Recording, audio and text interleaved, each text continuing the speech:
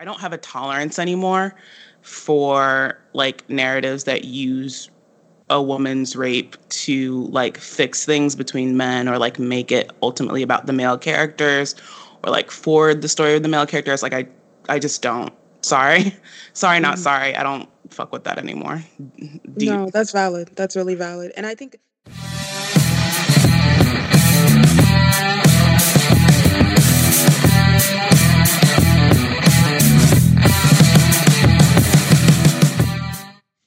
Hello, everyone. This is Alex. And this is Em. Welcome to the latest episode of The Good, the Bad, the Basic. This is a podcast for TV lovers, movie buffs, and binge watchers of all ages. On this podcast, we'll be discussing what we loved, what we hated, and what's just a bit problematic about the TV and movies that we're addicted to, and do a bit of rewriting where necessary. For much more exclusive content, become a show producer on Patreon and get access to after the episode outtakes, curated playlists, movie reviews, music video retrospectives, and so much more. Join the GBB family at patreon.com/goodbadbasic. Today we'll be opening Season 6 of GBB Outlaws. This season we'll be discussing TV series whose central characters are constantly on the wrong side of the law, how the narratives are shaped, and what we can learn from the damaged protagonists therein. To start things off, today Em and I will be discussing the first 4 seasons of the gripping FX original drama, Sons of Anarchy. Based loosely on Shakespeare's Hamlet, Sons of Anarchy gives us an uncomfortably close glimpse into the life of a more modern, tortured prince, Jax Teller, and uses the recurring themes of loyalty, brotherhood, betrayal, and redemption to deliver a host of resonating cautionary tales about gang life. So what exactly do we think made Sons of Anarchy so compelling? Stay tuned.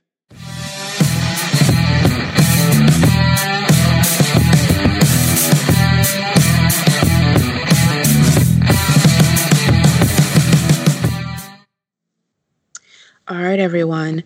So, Sons of Anarchy is a crime drama, crime tragedy, precisely, and a neo-Western. It was created by Kurt Sutter. It aired from September 3rd, 2008 till December 9th, 2014 on FX. It lasted for 92 episodes and 7 seasons, and it had one spinoff, Mayans MC.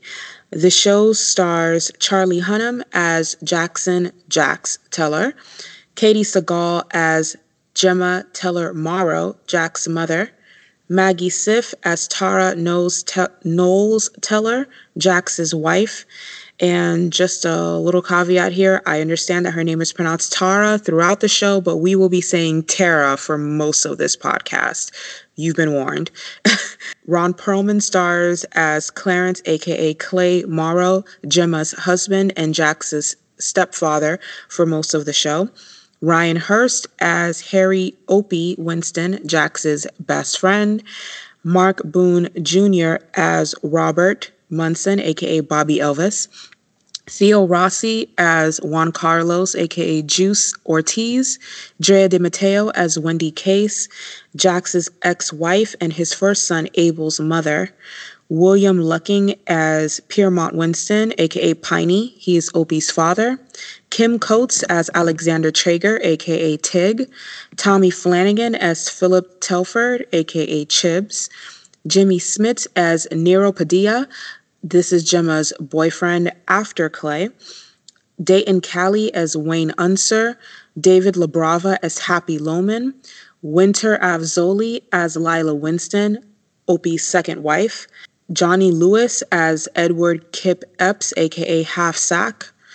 And Kurt Sutter himself as Big Otto Delaney, one of the OGs of the club.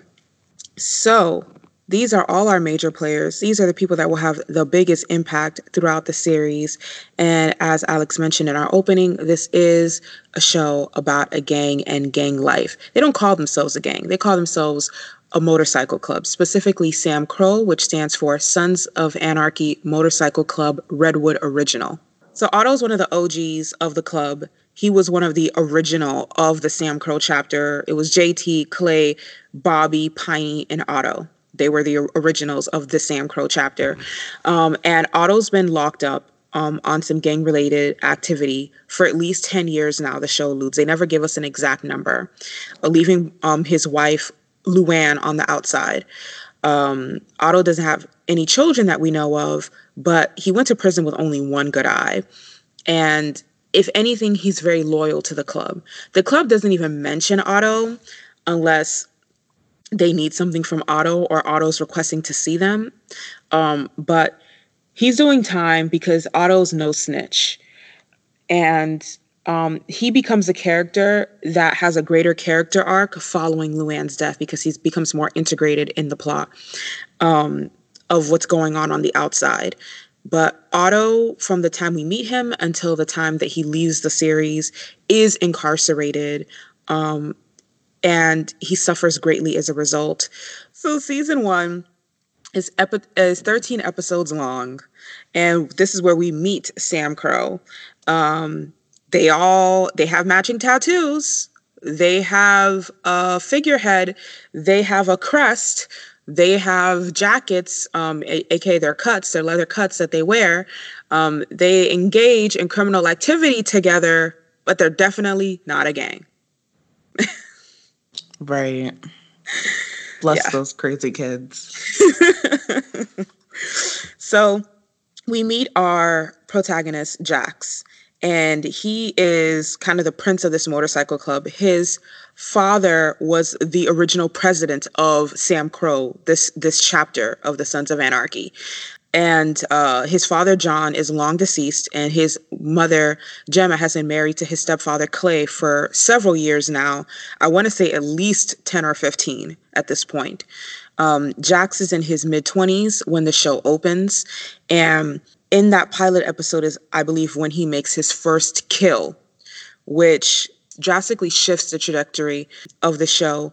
This and finding his late father's manuscript, as well as the birth of his first son, Abel, who's born prematurely, 10 weeks prematurely, to his ex-wife, Wendy, who is a meth addict.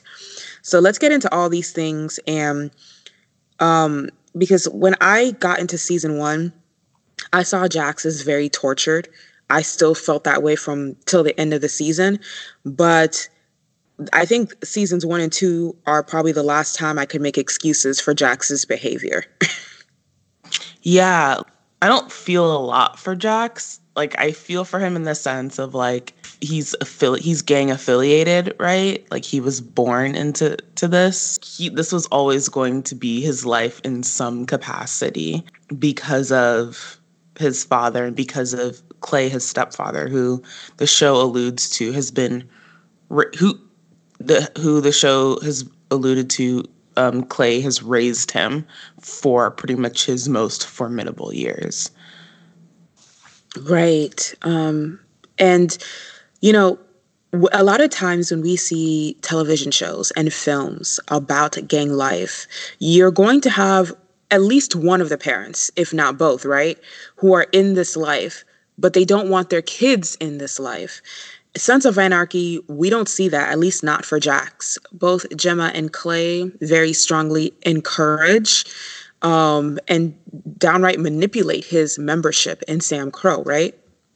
Right. And it's, and I think the way the show differentiates this between other sort of narratives of this nature is that the show sets up Sam Crow, particularly this chapter, as its own little kingdom. Initially, when we meet the motorcycle gang and like the club and the guys in it, it's not just that they are existing within this gang, it's that they are existing in this gang, but the town that they live in, that the gang resides in is very much supportive of the gang presence. We find out that the outside of the town of Charming, on the outskirts, there's lots of gun violence, there's lots of drugs, there's lots of criminal elements that until now the motorcycle club has kept out of Charming. Lots of elements, and then not even just criminal elements in the sense of guns and drugs, but also corporate vulture developers have also been kept out of Charming due to the gang's presence. So this is a town that's been able to sort of be stuck in time in a way that they want. And that's why you have all this support for the club, and that's what differentiates it. You'll have a lot of characters within the narrative remark on this. Hale, who is the police chief in particular, will remark on this. He'll say, "I don't believe in Sam Crow. You're a criminal element. You shouldn't be here," which he's right, but then he will make the remark and speak and say, "But the town sees you as a necessary evil. The town wants you to be here. Otherwise, you wouldn't be here." Right. So, and I'm glad you brought up like this particular chapter, because before we go any further, it has to be pointed out that this Sam Crow is the chapter that our principal cast belong to, is only one of many Sons of Anarchy motorcycle clubs across the country. They even have a chapter in Ireland, right? Well, the Ireland one is the original one, like the OG one. That is true, but they're already in some illegal shit. They're already dealing firearms. So they are indirectly or directly, however you want to look at it, ensuring violence in other communities through the sale of these illegal firearms. This is so far from the vision that Jax's father and, the founders of the Sons of Anarchy had. In season 1, we're thrown into the birth of Jax's eldest son, Abel. Abel's born 10 weeks prematurely. He's hanging on by a thread because, in addition to being born prematurely, he's also born with further compromises and complications because of his mother, Wendy's meth addiction. Wendy is Jax's ex-wife at this point. The pilot of the show is excellent. I say this a lot about the shows that I like, but the thing that makes this pilot excellent is it doesn't just show you the character of many principal people on this show. It also foreshadows the trajectory of several relationships on the show. In the pilot, after Wendy gives birth, Gemma, Jax's mother, actually brings her some meth and is like, "You know what? Go ahead and finish the job. Nobody wants you here. You almost killed my grandson." And Wendy has an overdose that thankfully isn't fatal. And we see from that interaction the control that she has over Wendy. And we see in her interactions with Jax the control that she has over him. She rules Wendy through intimidation, and she rules Jax through a sort of emotional incest and a manipulation of love for him and the love that she feels entitled to from him. We also meet Jax's ex-girlfriend and first love, Tara Knowles, who comes back to Charming and re-enters his life. But unbeknownst to him, she has her own baggage in the form of a stalker, a federal agent whom she dated back when she was in Chicago. We learn a lot about Clay, Jax's stepfather, who, for the most part, we see very clearly is a good stepfather to Jax and is a decent enough father figure, taking in context. Obviously, you don't want someone's stepfather to be a gang leader. Jax's best friend, Opie, is released from prison. He had done 3 or 4 years, club-related, of course, and he's trying to reintegrate into society and make up for lost time with his wife, Donna, and their 2 children, and try to find a way to earn a living, because I feel like prison had him shook a little bit. I won't say scared straight, but shook a little bit. He knows he could go in again. He knows he could go in for longer. He knows the risks of being incarcerated. And he's really trying to take a lesser role in the club. But like you said about Jax, it's the same thing for Opie. His father, Piney, is one of the OGs of the Sam Crow chapter. So not that he never had a choice, but more like he never really had a chance, which I think is a bit different. They're struggling to get by, and Opie asks his father for help, like, most people do. They ask their parents for help, and Opie's father's his name is Piney, and he's a character that will recur, and we'll see him a lot.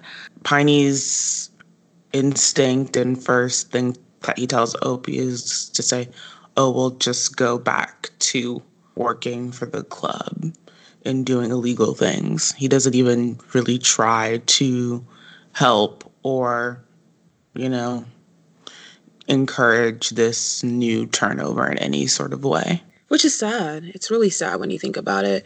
Especially later when we meet Opie's mother in the series.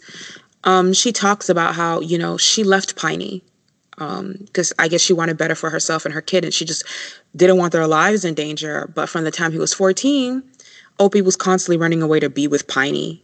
And even though she was a parent that didn't want this life for her son, he pursued it. And, I think when he came to Piney and Piney was like, just go back to work, it made him realize a little too late what his mother had been trying to protect him from. What I think is really impressive about the first season, particularly in these beginning episodes, is the show has a very defined look about it. We talk about that, about how important it is for a show to have a very defined, original sort of look and feel and tone to it. And something that really helps to hammer home this idea of Jax being sort of royalty and these allegories to Hamlet is this sort of all these spoken and unspoken rules of the I almost said the MCU, these unspoken rules of the motorcycle club. And one of these great tools that they do is when they all sit at the table. There's this gorgeous, very large, very gorgeous, beautifully carved table in the motorcycle club that they all sit around, and Clay sits at the head of it with the gavel, aka the crown, sort of making judgments and decisions, and they quote unquote vote on it, but there's very much a sort of Knights of the Round Table-esque type of feel to it, which I think is probably the thing the most that hammers home this idea. Right.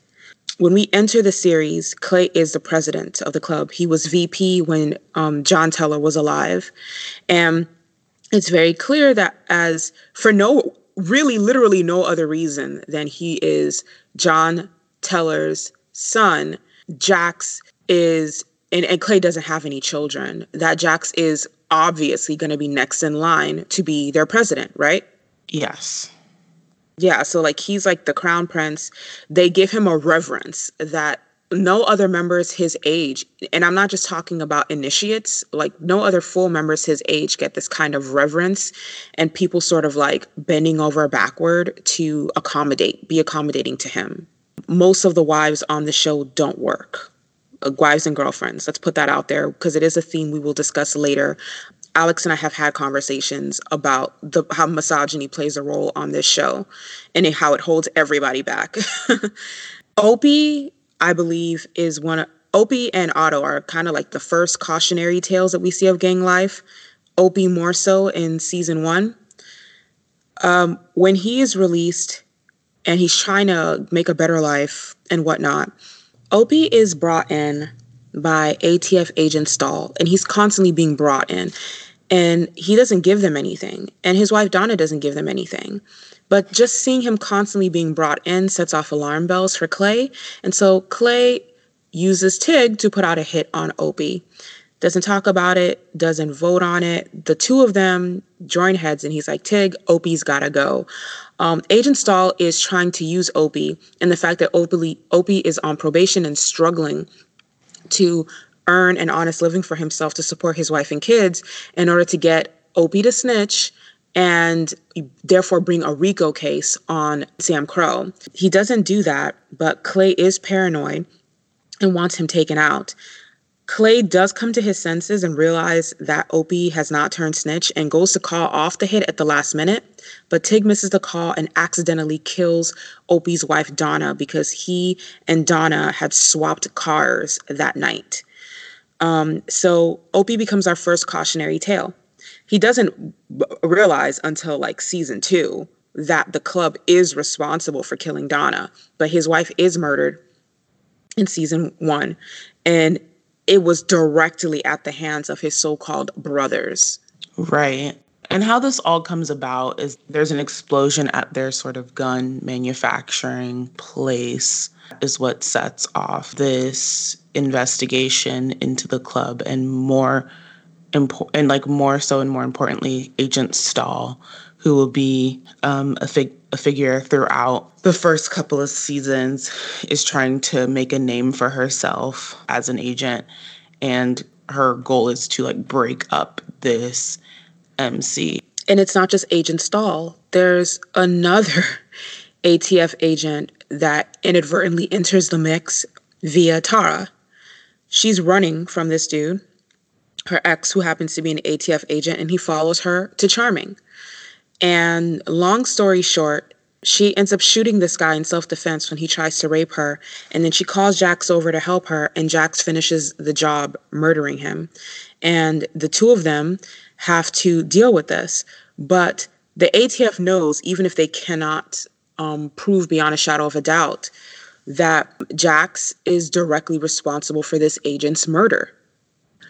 Well, his murder, while consequential, I think, for the narrative of Tara and Jax, is inconsequential to the plot because they do remark that he's not supposed to be there. He's not supposed to be in Charming. He's actually, in fact, before he gets shot, after Jax beats him up, Agent Stahl and Hale both confront him, and they're like, you're not supposed to be here. In fact, he's on his way to jail. And that's how sort of out of bounds he is. So when his body goes missing, Stahl remarks on it, but nobody is Stahl remarks on it, and she has suspicions that it's Jax. No one's hardcore investigating it because there is no body. They assume that he just ran. Right. Season 1 also, I feel, gives us a little bit about Wendy's character. So Wendy is a meth addict, and people throw that in her face all the time. Just throughout the series, every single one of these people will throw that in her face. Wendy knows when she is being manipulated, and she knows how specifically Gemma operates when she's being manipulative. In season 1, she sees that Gemma is trying to use her to drive a wedge between Jax and Tara. And she basically plays her position. She knows how Jax feels about her, that at their best, all they had was a very close friendship. And he was never in love with her the way that he was in love with Tara. And that Gemma doesn't want her around either. Gemma just thinks that she's easier to control. This is why Wendy is a character that I would always root for the duration of the series.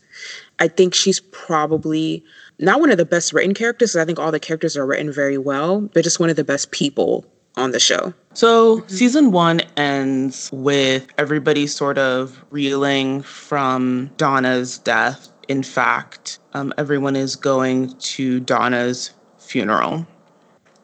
The house is sort of being prepared. Everyone is there to pay their respects. And through everything, Hale, the Hale who's the police chief, or the upcoming police chief. Right, because the current one is Wayne Unser, yes? Yes, Unser. So Wayne Unser is another character that we'll meet, and he is the current police chief. He's a police chief in name only, not in practice, because he is paid and bought for by the MC and by Clay. So season 1 ends with Hale giving Jax the truth about how Donna died. It was not a gang that they sell guns to, but it was in fact Clay. Up until this point, Jax, to a certain extent, has been sort of shirking his responsibilities, and shirking the inevitability of his rise to power. And Jax intervenes and stops the club on Clay's orders from killing a young girl. That and the internal frictions within the club all come to a head at Donna's funeral. So what were your thoughts on season 1? Good, bad, or basic? Season 1 is really great. I think it's easy for a show like this to get lost. There's a lot that season 1 does. There's a lot of exposition and a lot of explaining that this show has to do and does, and it does it in a way that I'm not so bored out of my mind, and I think that's hard for a lot of shows to do. I think and this is something I'll talk about as we're talking throughout the seasons, but I think there's a real impressiveness to me with, I think, the makeup and the costume design and the camera work that is visually telling a story.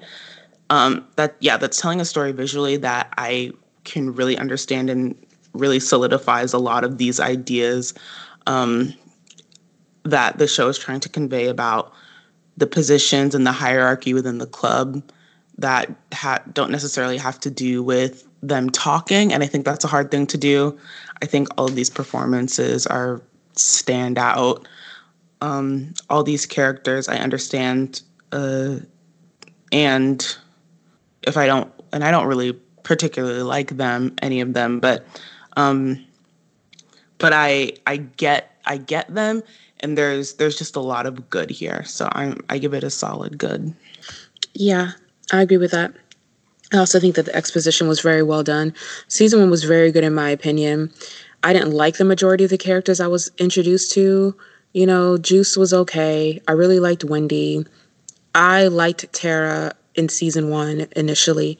But characters like Clay, Gemma, Jax, Opie, even if you don't like them, they make a very distinct impression. You're very clear on who they are, and you are invested in them, whether you like them or not. And I think that is also hard to do, to make people want to see more of even characters that they are ambivalent about or whom they hate. So I thought season 1 was very, very good. From pilot to closing, I think every episode did what it had to do, in regards to building up the narrative, letting you know more about Sam Crow, and letting you know more about the microcosm of the Tara Jax relationship, the Gemma Jax relationship, and the Wendy Gemma relationships, that will be a constant source of tension throughout the series. Right. Those tensions are made clear. Mm-hmm. So let's jump into season 2, also 13 episodes long. You know what? Shout out to whomever decided that shows didn't need to be 22 episodes long per season in order to be valid. It's the cable networks. The cable networks definitely ushered in this. Okay, so season 2 picks up post Donna's death. Opie is adjusting to life as a single father. Yeah, Agent Stahl is still in Charming, trying to make her case against the Sons, but we have an introduction of new players into the ring, trying to control Charming, and that is Ethan Zobel and AJ Weston, who are the neo-Nazis. I don't know, white power people. I don't know. I don't try to make sense of those people. And they are big antagonists, and for the first half of the season, and they are here to break up the MC and to take over Charming and make Charming a hotbed for development and drugs for the prison population. So let's be clear. Just because Zobel and his crew are neo-Nazis, don't get the impression that Sam Crow aren't racist themselves. Because they are. They are. They might not have swastikas and H tattoos, but they are racist. They do want to keep their neighborhood and the town of Charming white. They use racial slurs all the fucking time, but they somehow think that they are morally superior to the Aryan nation. It's whatever.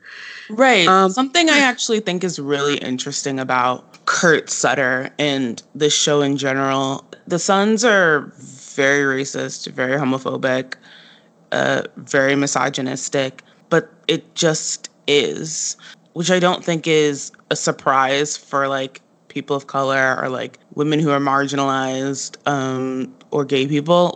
I think we very much understand that white people like that just are. But you don't see that sort of nakedness about it in television very much, which I find fascinating. Sons of Anarchy did not, at its airing, get a lot of love from the Emmys in the way that, say, a Breaking Bad did.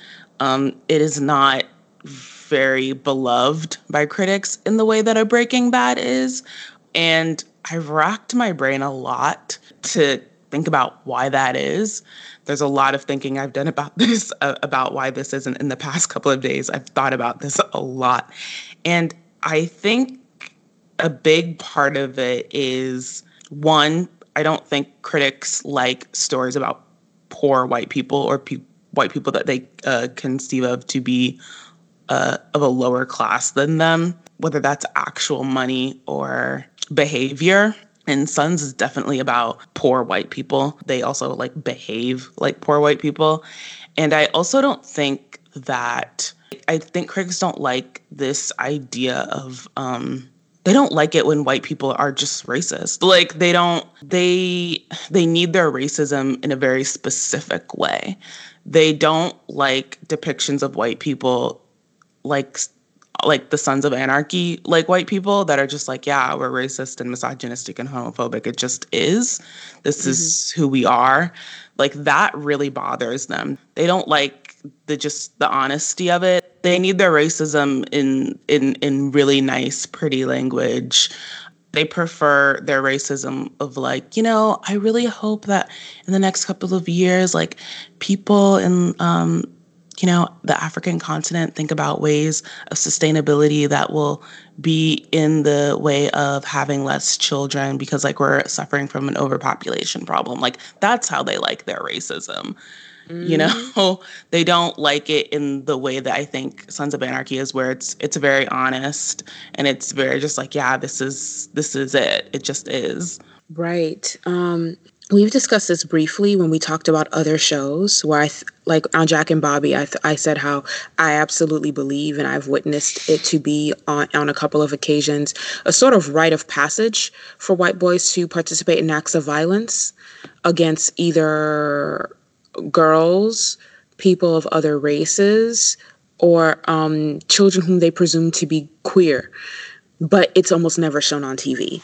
I also said that this type of language that we get specifically from Sam Crow, the ones that are not affiliated with any type of Aryan movement, but still are racist in their speech on a daily basis, is typical of white people when they're not in mixed companies. That is also very rarely seen. When we talked about Malcolm in the Middle, and I talked about how, this is the average white family. That type of poverty where they're not on the streets, but everybody, they don't have new things. The kids are wearing hand-me-downs and both parents are working constantly. And that is also rarely shown. I absolutely believe that white people have a very dysfunctional relationship with what they consider to be the worst depictions of their community. And there's a lot of media propaganda to sweep that shit under the rug and pretend like it's not there. Even when you talk about the racism and misogyny on Sons of Anarchy, most white shows that have characters that do this very quickly turn it into a very special episode. Someone says a racial slur, everyone gasps in shock and awe, and oh my God, I never thought you would say that. I've never said that in my life. Let's talk to him and have a sit down and an intervention about it so he'll become a better person.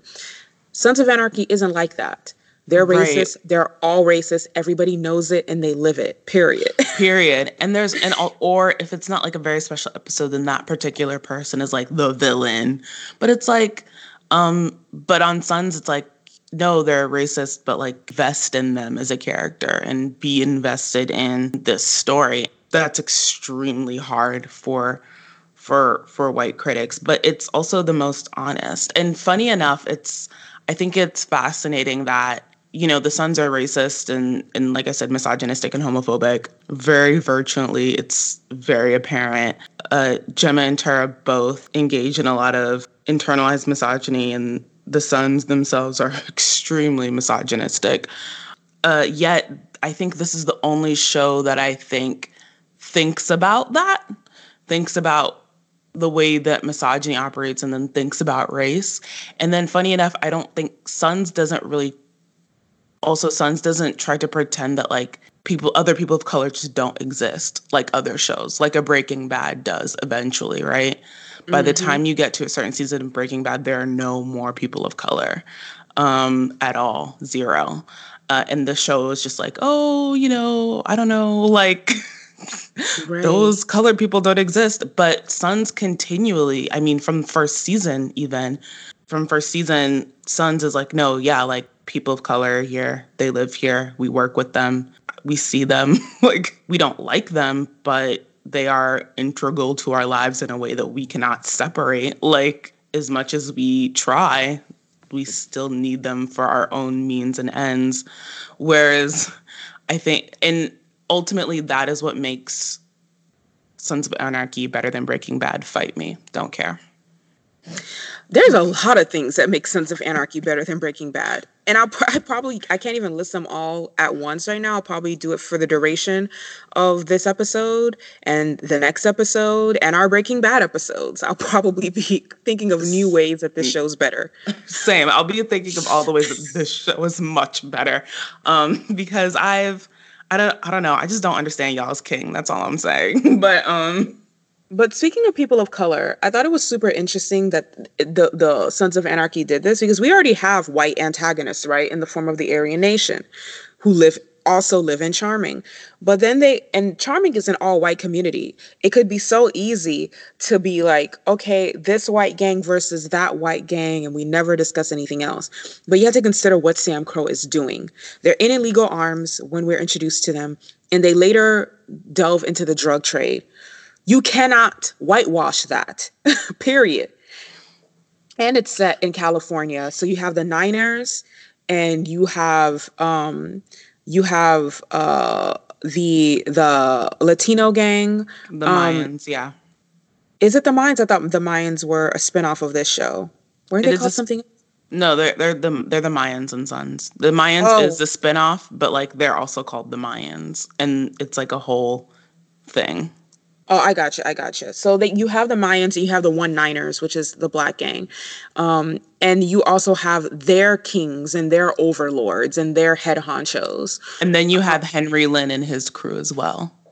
Exactly. So you have all these people, you have all these players. And besides having them exist, what the show does very well is it shows the level playing fields in between people of similar levels of power. They show you that a Clay and a Jax is no match for a Henry Lynn because he's above their pay grade. They're on the same level as like the people who are active members of the 1-9ers, for example. And they show you the 1-9ers and the Mayans and how they're not that different from the Sons in regards to how they've convinced themselves as well that they're doing this for their community.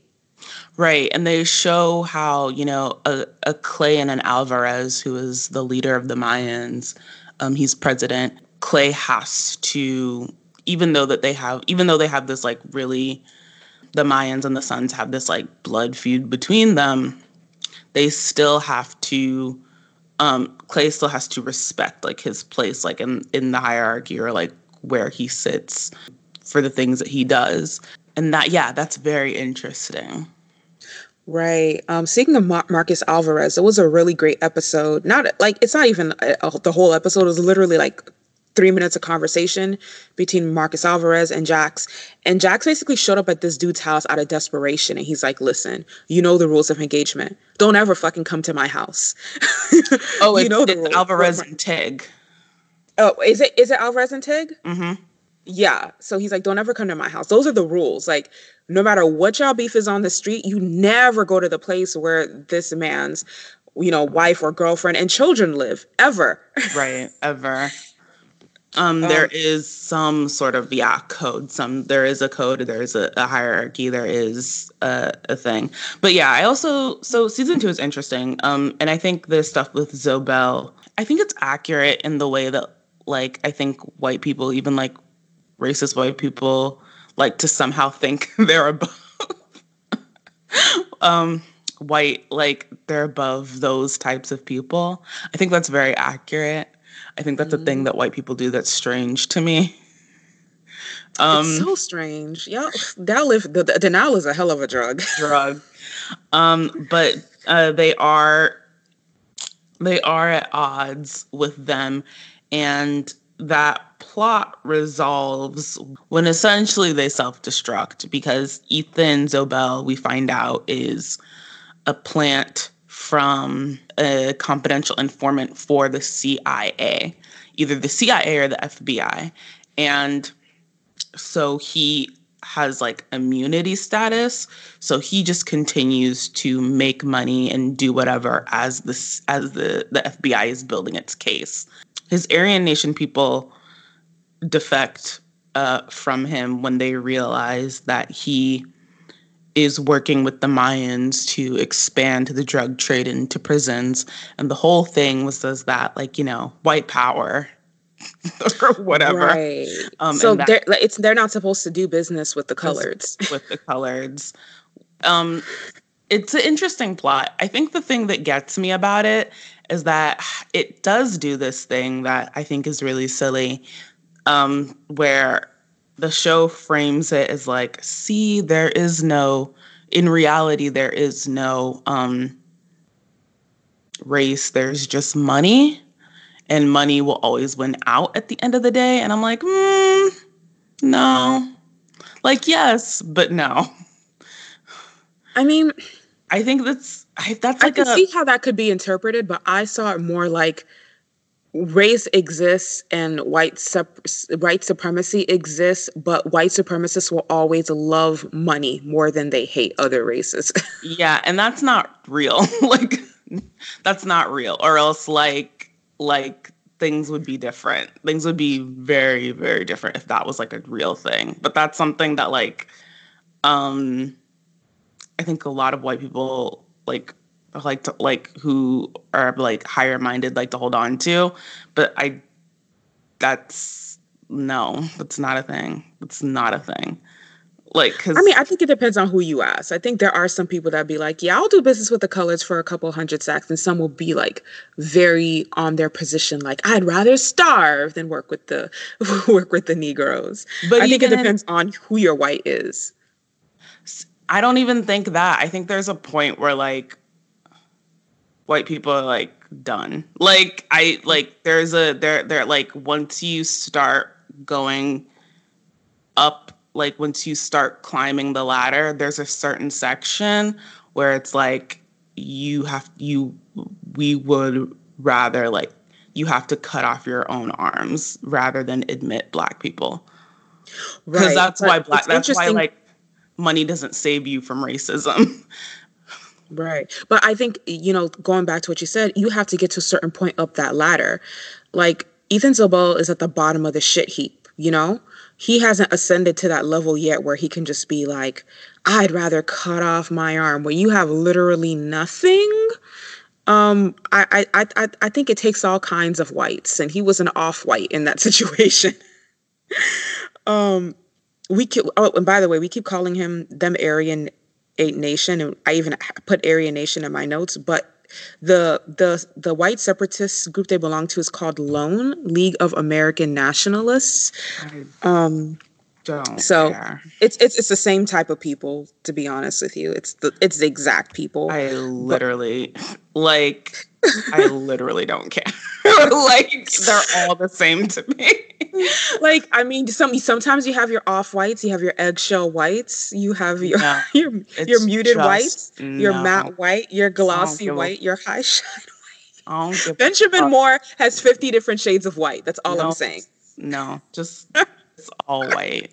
That's it. That's all I got for you. So besides Zobel, we're also dealing with the real IRA, which Clay has struck up a deal with in this season. In the back half of season 2. Right. But before we leave Zobel, let's get into really quickly some things that happen as a result of Zobel and LONE. Zobel and LONE get the actual Aryan Nation in prison to gouge out Otto's good eye. Otto's been rotting in prison for several years now. The show alludes at least 10 on some club-related shit and he only has the one good eye, and the Aryan nation takes the other on Zobel's orders, in retaliation for something that the club did. And Lone and Zobel and his boys also rape Gemma in order to send a message to Sam Crow. I hate that plot, but it's there. What are you going to do?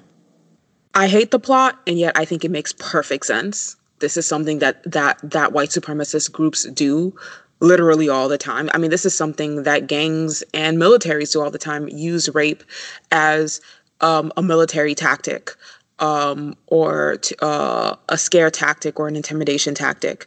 And Gemma is considered the queen of Sam Crow. It makes perfect sense to me. Even Gemma later finally being able to talk about what happened to her and using it in order to manipulate a reconciliation between Clay and Jax is also perfectly in line with the Gemma character. But she doesn't use it to manipulate them. It just is, and it brings them together. Like, it's but not... she doesn't even tell them until Jax threatens to leave the Sons. Right, which is why I hate it. Like, it's ultimately just a device to bring together, to resolve this tension between Jax and Clay. That's why I hate it. Like, it's not that I don't think it makes sense. Sure, fine, I buy it. It's how it's resolved. Rape is just one of those things I don't, where I don't have a tolerance anymore for, like, narratives that use a woman's rape to, like, fix things between men, or, like, make it ultimately about the male characters, or, like, forward the story of the male characters. Like, I just don't. Sorry, not sorry. I don't fuck with that anymore. No, that's valid. That's really valid. And I think the one thing that I can say about it is, and I agree that it shouldn't have been used as a device for healing for the male characters. I do think that it was realistic to the context. In this season, we also lose another wife. Otto loses his wife in this season. His wife, Luann, is a former porn star who currently owns her own studio. And apparently, even though he's been in jail, his wife has been making payments to the club for years. Luann is killed.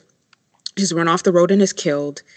But Otto is in prison on some club shit. His wife is giving money to the club.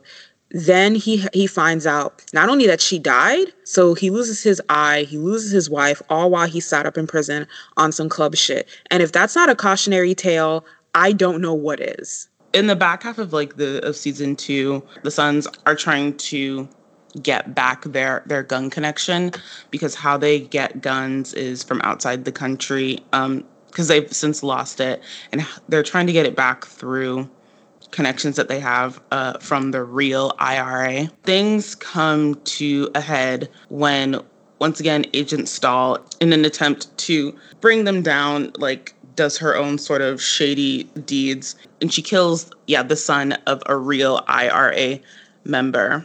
And when she kills the son, she blames it on the Sons of Anarchy. So the season ends with Ethan the last sort of dregs of Ethan Zobel being driven out of Charming due to his CIA, like, FBI connection, and his plan and his general plans being thwarted.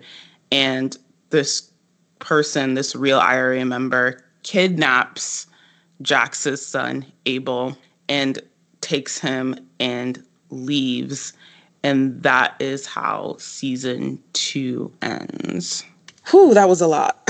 But season 2 throws a lot of action. I don't feel like it was an overwhelming amount to take in. So thank you for that, I guess. All right. So what do we think of season 2? Is it good, bad, or basic?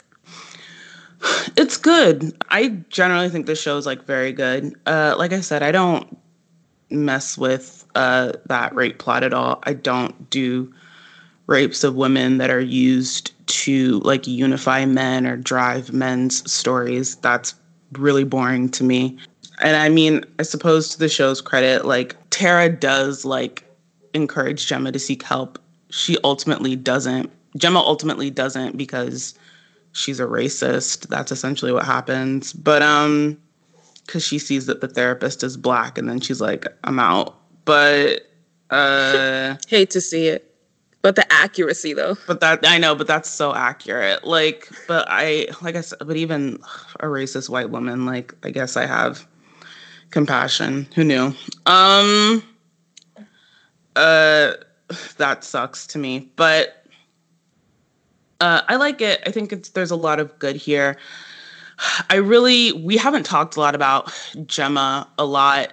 We've sort of talked about her in relation to the plot, but there's a lot that goes on with Gemma and Tara specifically. I think their dynamic and the deepening of that relationship, that is very interesting to me. There's so much that's happening there that's really great. I love the tension that happens between Clay and Jax, the sort of how that's built and rackets up throughout season 2. I just wish they would have found a better way to resolve it. There's something very interesting between them in terms of, I think, this idea of not the impatience of youth, but the way that young people feel an urgency to do the things that are right in a way that older people don't. It's really interesting to me, particularly at our present moment, because I think we're struggling with that now, I think, as a culture. So that was really interesting. Because Jax's whole thing is when they lose the gun connection, Jax is like, that's fine. Let's just invest more into the porn business, because guns are dirty anyway.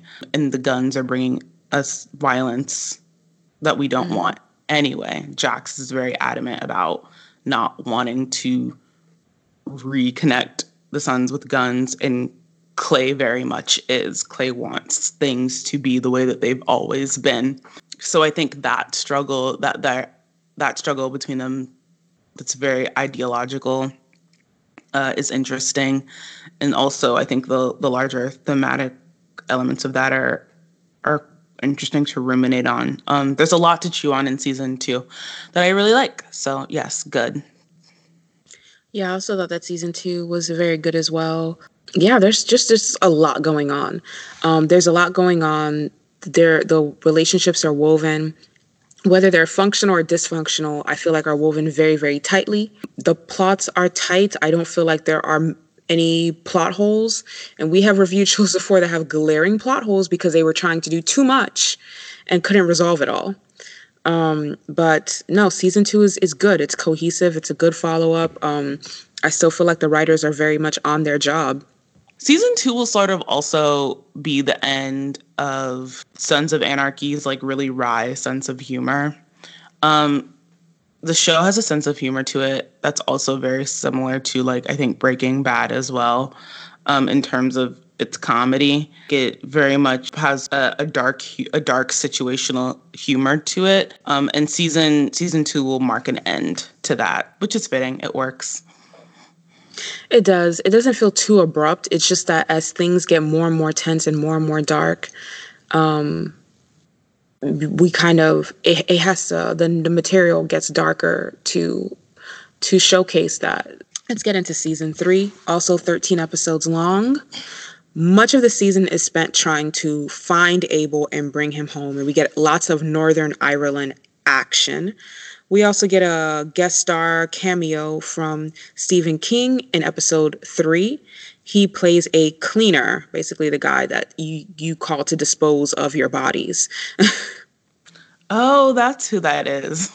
Mm-hmm. That's okay. Stephen King. That's funny. Okay. So, and it's so fitting, though. I'm sorry, but it's so fitting. He looks like that would be his job if he wasn't a writer. At the end of season 2, the death of the son of the IRA member, Stahl is the real one that killed him, but Stahl blames it on Gemma.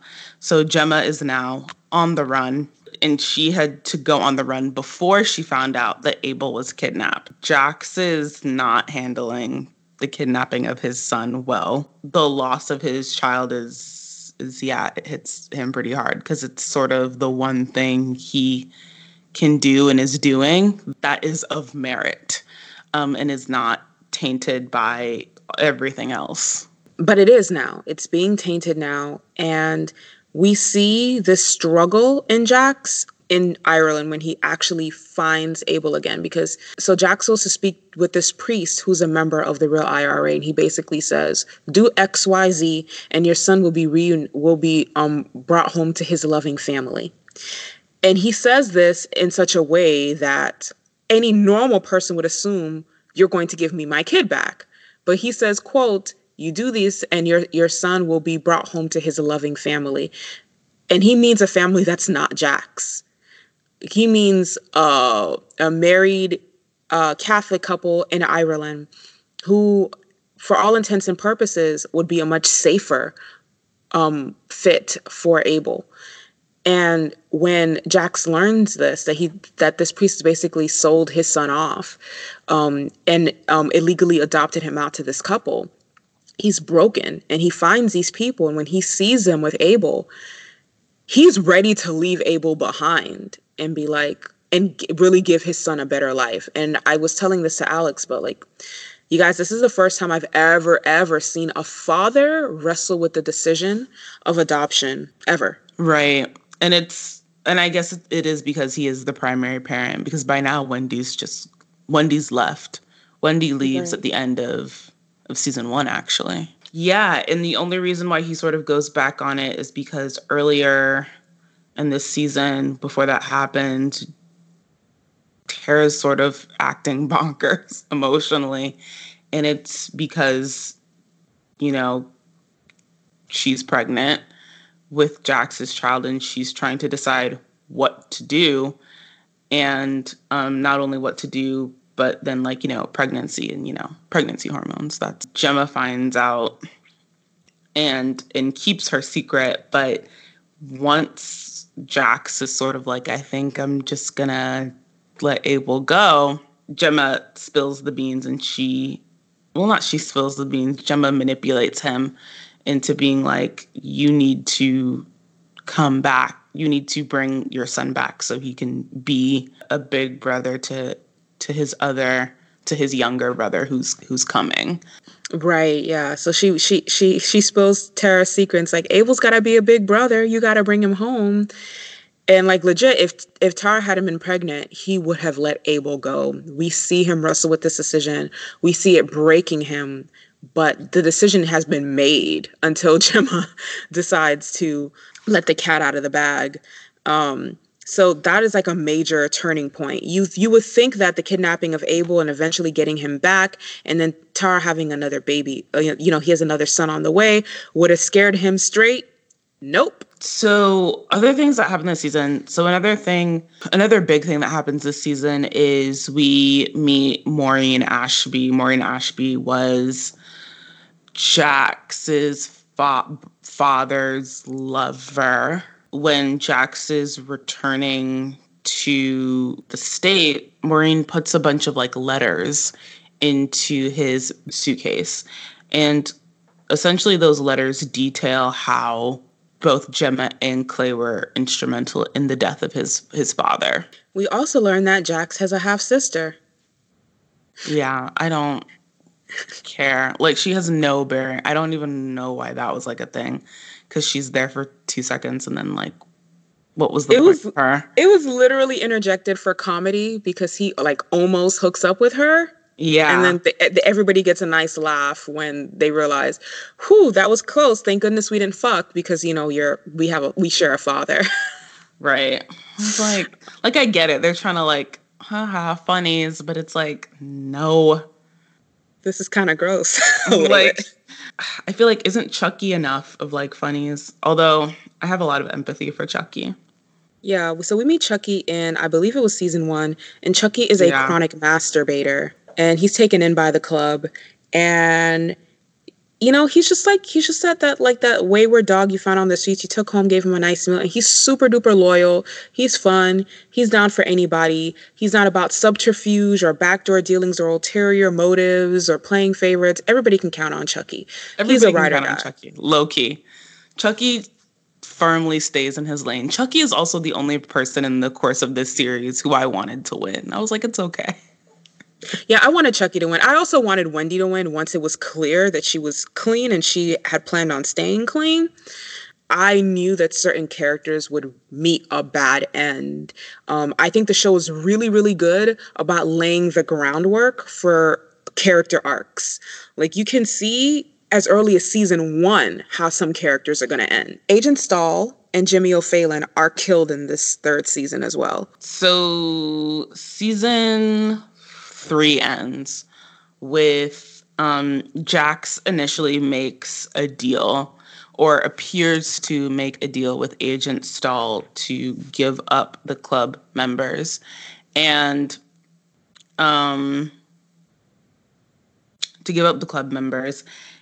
but it is in fact a large, sort of intricate large,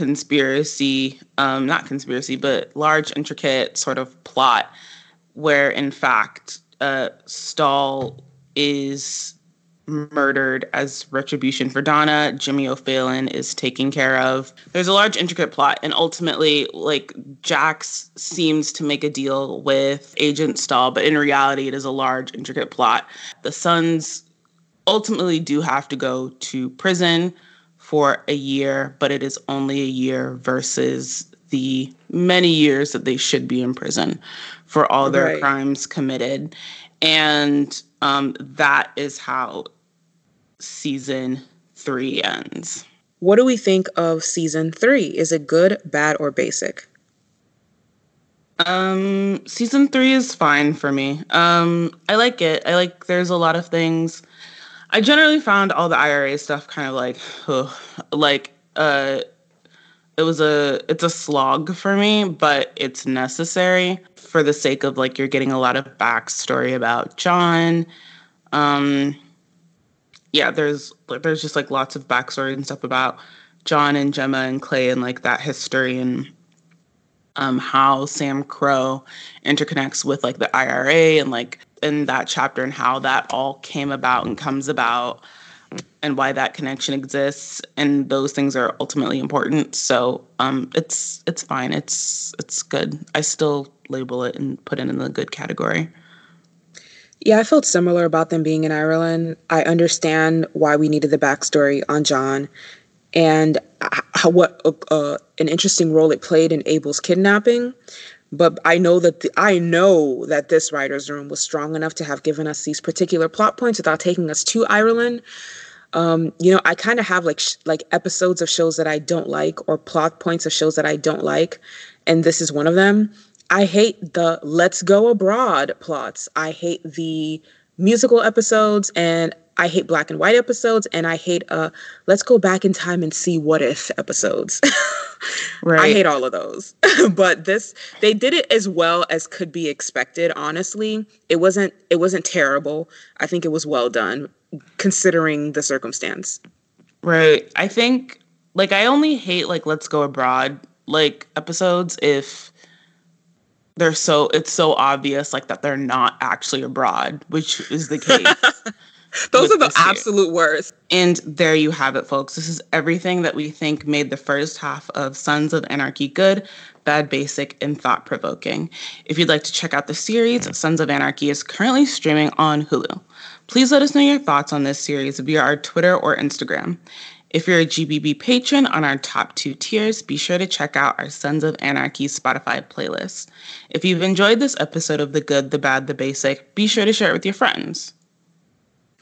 Tune in next week when we'll be diving into the back half of Sons of Anarchy and sharing our thoughts on the last 4 seasons of this series. In the meantime, Alex and I have another Gone Too Soon episode for patrons on our top 2 tiers.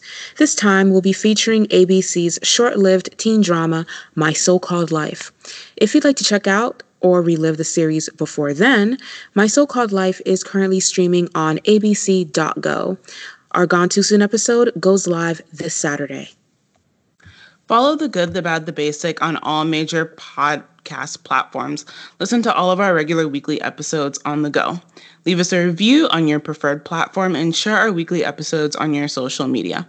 Please follow us at The Good Bad Basic on Twitter and at Good Bad Basic Pod on Instagram to get in on our daily content. Also, be sure to follow our SoundCloud page, The Good, The Bad, The Basic. If you love this sort of content and want more, become a show producer and patron on Patreon. You can find us at patreon.com/goodbadbasic. Your support allows us to keep bringing you our regular weekly episodes as well as exclusive bonus material. Until next time, bye everyone.